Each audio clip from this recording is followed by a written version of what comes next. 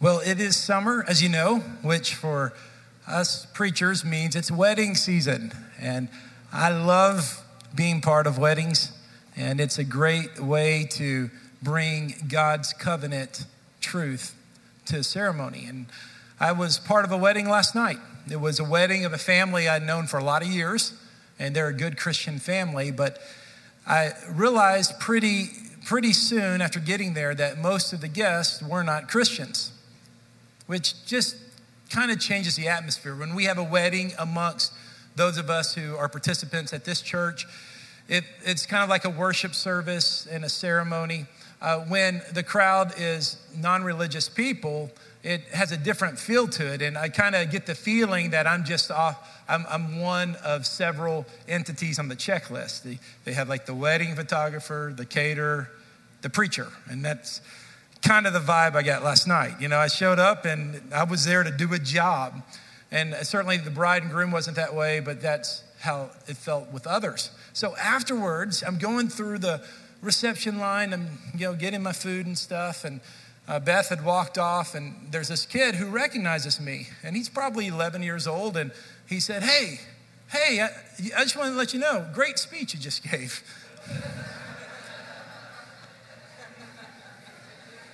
And I was kind of flattered. I'm like, you don't have an 11-year-old, compliment you. But after I laughed and we talked a little bit, I asked him some questions about him. I started to think about the message I was going to give this morning and the fact that for most people outside of the church, the role of a pastor is someone who gives speeches. And the speech may not feel different than what a politician gives or a spokesman, or someone in marketing. And that's simply not the case. Today, I want to talk to you about Ephesians 4, continuing the subject of maturity. The title of our message is The Equipped Believer. And this message is going to talk about the role of a pastor-teacher. And I give this with caution because I don't want to come across as self-promoting and trying to make myself look stronger. There's no underlying motivation. Sometimes when messages like this happen, people wonder, well, is the church like in disunity right now or something bad happening? And it's really not. We're actually in a tremendous season of health, in unity and in everyone being on the same page. As far as I know, at least, we're at a great season for that. And so I want to share this with you because I believe God has pastors in your life, and God wants pastors in your life, and it'll certainly apply to this congregation, but some of you may be visiting today, and this may apply to the congregation God's called you to. Others of you, it's high potential that in the next 2 or 3 years, you may have to move and look for another church. And I think it's really important that we know God's plan to mature his people. The overriding theme of this series has been this: God has called you to mature. And I want you to understand this. This is a calling from God, that it is not God's will for you to be an immature Christian. It is not God's will for you to be a weak, isolated Christian. God doesn't want you to delay maturity and say, well, I'll be mature when I get in my 20s or 30s. I'll get more mature spiritually when the kids have left home. God doesn't want you to defer maturity. He doesn't want you to say, well, maturity is for other people. I'll let Paul or Roger be the mature ones, and I'm going to play a different role. God doesn't want you to avoid maturity because you think, well, I don't want to change my lifestyle. Listen, it's for you. Maturity is for all of us. And God hasn't called just preachers or pastors to be mature. He's called his people to be mature. And he wants you to grow spiritually. It's his will for you to grow spiritually. It's his plan for you to grow spiritually. So this is like our third or fourth sermon on maturity. And let's look at today's text. We've been looking at Ephesians 4. Let's start in verse 11. Ephesians chapter 4, verse 11 says, and he, being Jesus, personally gave some to be apostles, some prophets, some evangelists, some pastors and teachers for the training of the saints, So here are the different offices, and we'll talk about those in a second. But verse 12 says, for the training of the saints. Now, the reason I call this sermon Equipping the Saints, in more traditional versions, the word equip is used. And we'll look at that in a second. So that word training or equip, you can interchange those words. There's different choices for the same Greek word. For the training of the saints in the work of the ministry, and here's the reason why, to build up the body of Christ. Now, going on to verse 13, we've been working backwards. Today I'm going to focus on 11, but we've already talked about 13. Here is the goal of maturity. If you've missed the other sermons, listen, I can just catch you up here in 30 seconds, right? All right. The goal of maturity is unity. Look at verse 13, until we all reach unity. And can I just tell you, the sign of a mature Christian and the sign of a mature church is unity. That is one of the signs. Until we reach unity in faith and the knowledge of God's Son. Now, this is what I talked about last week, the second part of this slide, verse 13, growing into a mature man with a stature measured by Christ's fullness. In other words, Christ is our measurement. The stature, he's the measurement, he's the height. Maturity is being like Christ. That's it. And as we mature in our faith, we ought to be more like Jesus, act more like Jesus, be in love more with Jesus, reflect the character of Jesus. So that means we have to get to know him and we need to understand who he is. So that's catching you up. So here's today, the equipped saint. Go back to verse 11.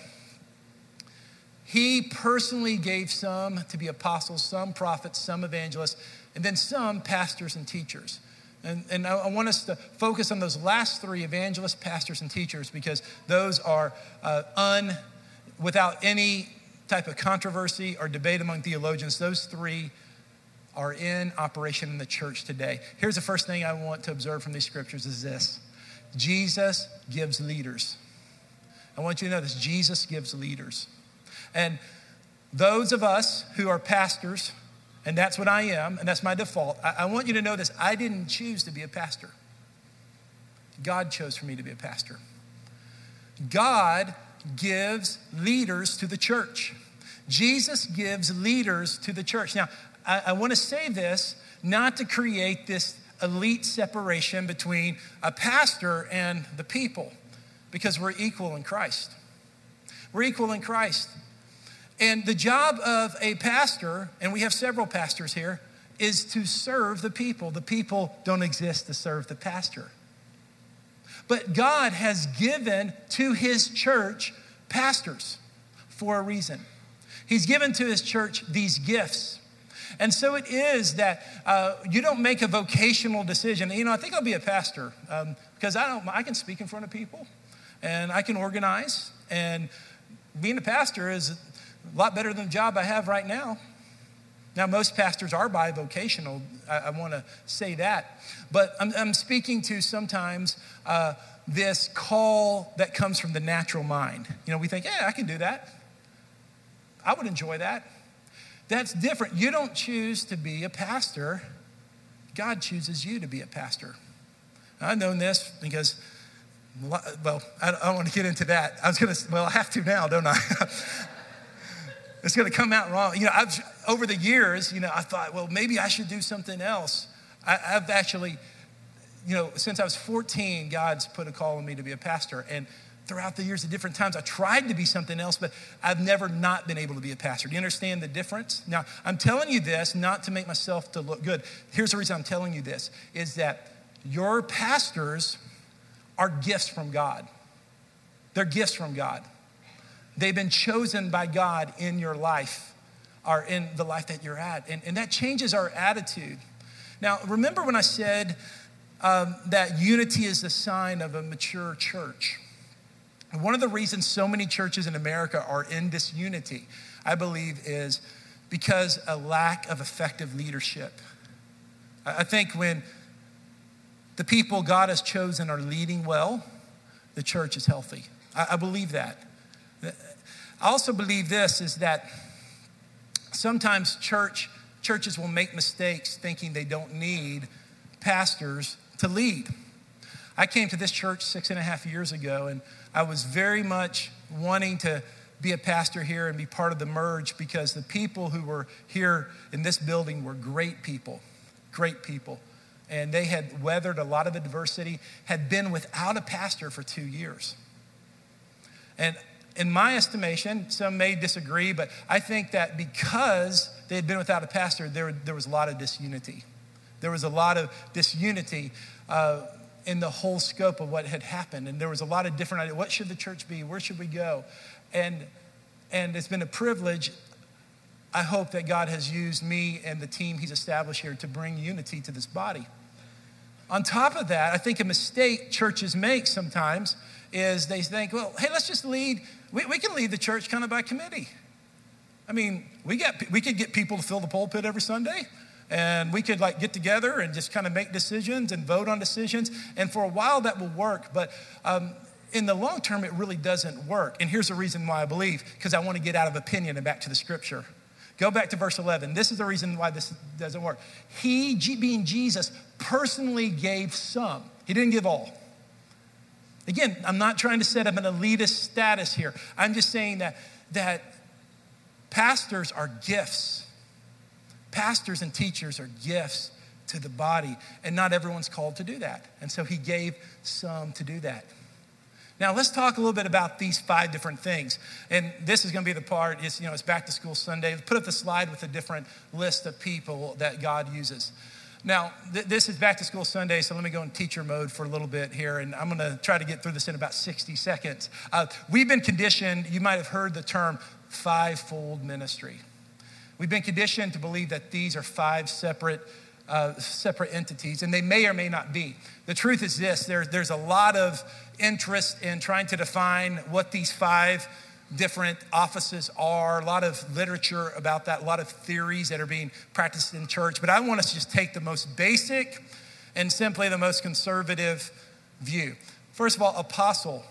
I think it's fair to say that apostles don't exist today in their very defined definition.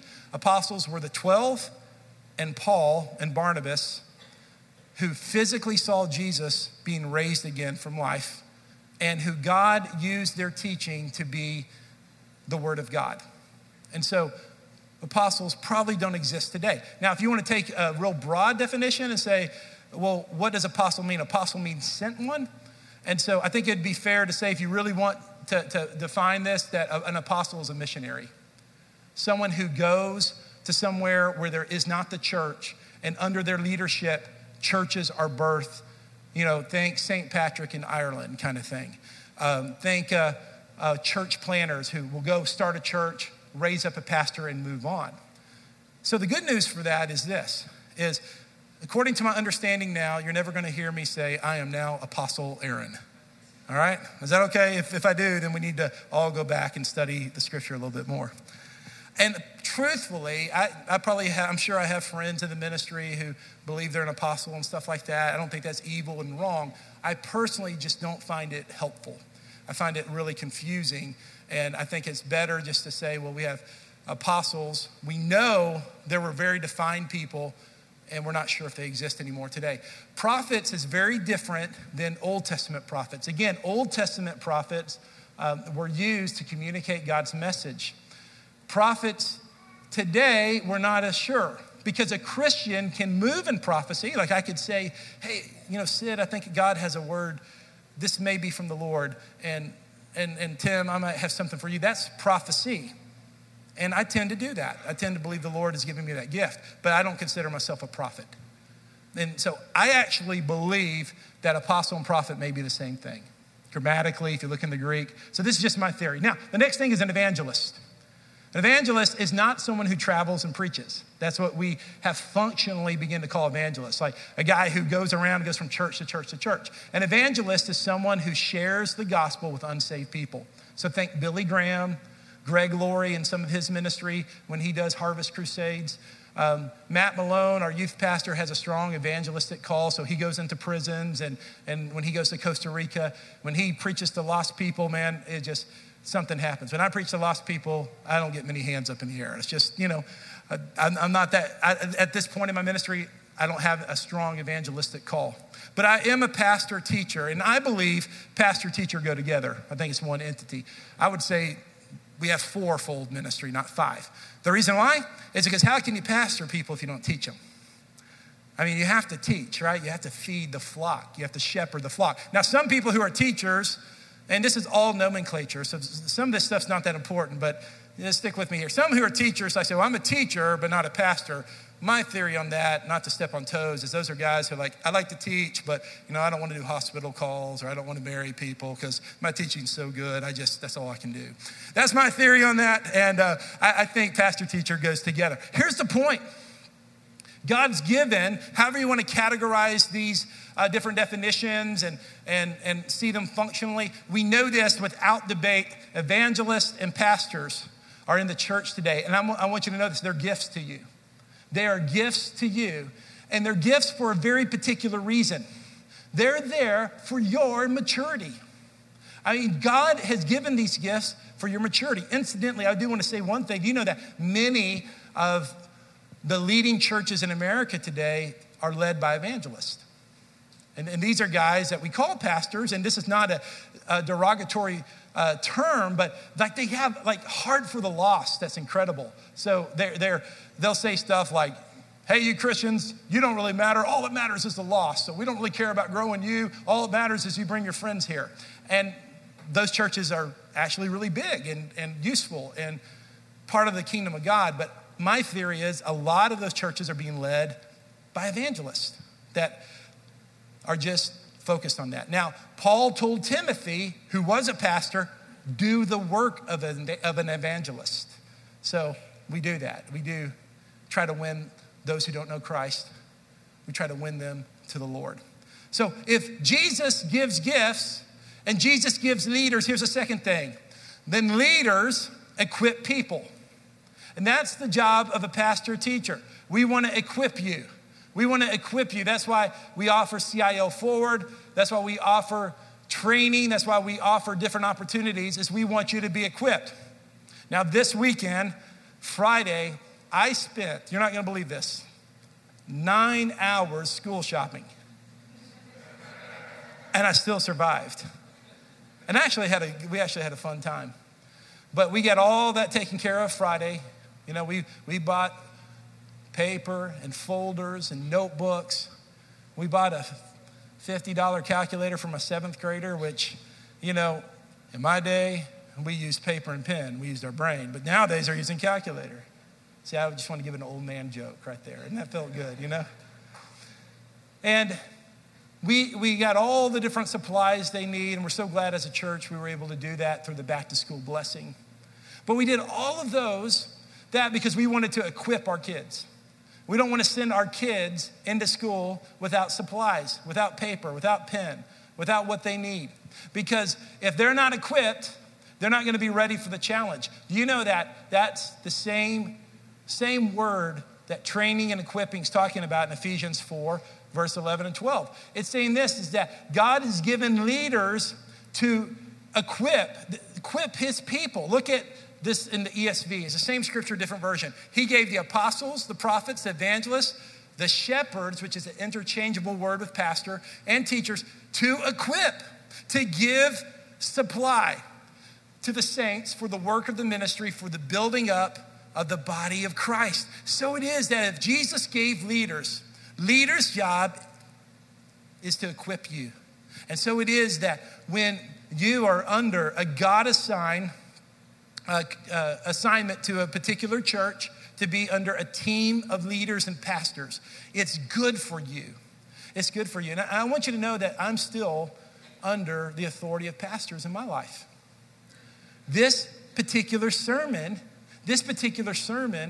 I had one of my pastors look over it before I preached it. So I sent them, Pastor John, he looked over it and gave me suggestions because I wanted to make sure that someone else was looking over this particular sermon. I want to make sure that this didn't come across like prideful or arrogant or in some way controlling. So I still need pastors in my life. Chip Johnson is one of our pastors here. He's a volunteer pastor.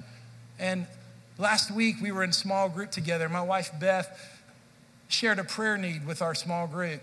And that week, Chip operated as a pastor to me and Beth by helping us get some help we needed and connecting us and praying for us. And it felt good, didn't it, Beth, to have someone care for us. So this is something we all need. Listen, we all need to be under pastors, teachers, because they're gifts to us. And we become trained and equipped when we're sitting underneath the kind of pastor that God wants us to be under. Here's the third thing. Third thing is this. People build and mature the church. Now I realize Jesus said, I will build my church. But what is the church? The church means the gathering of people. So Jesus said, I'm going to build the gathering of my people.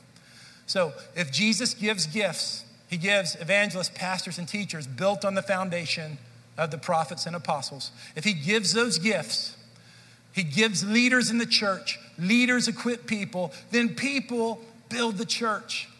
And I want you to know this, that the reason your maturity matters is because the kingdom of God is advanced through you. Your maturity makes a difference because God is using your maturity to build his kingdom and to build his purpose. Guys, listen, we're not here on this earth to build an organization. We're not here to lift up the name of an individual. We're not here to lift up the name of a church or denomination. We're part of a kingdom that has one leader, and that's Jesus Christ. And we're building his kingdom. And do you know how you build his kingdom? Is you build people. And God is calling you to maturity. He's calling out maturity in you. Because when you mature, when you realize that God has given pastors as a gift to you, and those pastors, when functioning properly, are equipping you, then you build in his church. You partner with Jesus to build and mature the church and let the church be everything God has called it to be. And listen, guys, I love you, and that's why this sermon series is a clarion call to you to step into the place of maturity God has for you. Because listen, we need you. Often, we're telling people when we're preaching them, hey, you need the church. You need to be in church. You need to be in church because you need church, and you need church, and you need church. And I suppose there's some truth to that. But the truth really is this, is that we need you to build the church. You are gifted. You are a contributor. You are part of the body. You're part of the team. You're irreplaceable. You don't just take up a seat in the audience. No, you're part of a community that God has brought together, a community that exists through all generations since Christ ascended to heaven, among all people, and God has a very distinct plan for you. Beth, I want to invite you to join me up here because we have a special way today to celebrate this. I know that today God is causing many of you to think about your maturity and either your lack of attention on maturity or maybe your lack of focus on maturity.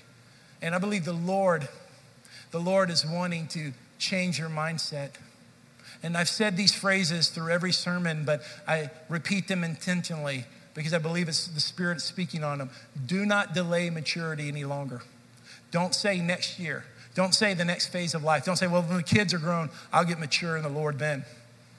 Don't say, well, if you're a high school student, when I get older, I'll be mature then.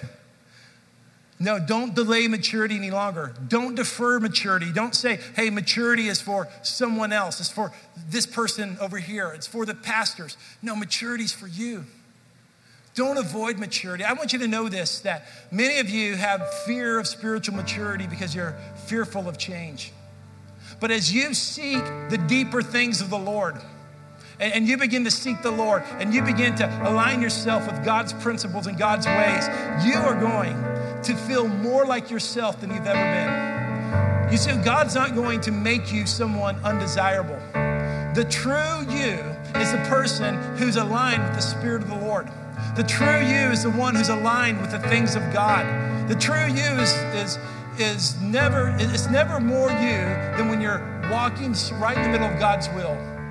So don't fear a change as if God, your loving Father who designed you and made you and wants the best for you, is somehow going to take your personality and it's going to be undesirable to you. Nonsense. Your best days are ahead of you through the Lord, not through your own imagination, not through your own effort, not through you trying to figure it out, but it's by you being submissive to the Lord. Jesus said himself that if you abide in me, you will bear much fruit. The way for a fruitful life, a life that matters, a life that counts, a life that makes the difference, is not leaning on your own understanding, but it's abiding in the Lord. And some of us, listen, we've never really done that, and it's time to start. And some of us have done that in the past, but we've just drifted. And life's gotten complicated, and life's gotten busy. And with opportunity, we've said yes to so many things, and we didn't realize we were saying no to our relationship to the Lord. And I say, seek first the kingdom of God and his righteousness, and everything else you need will be given to you.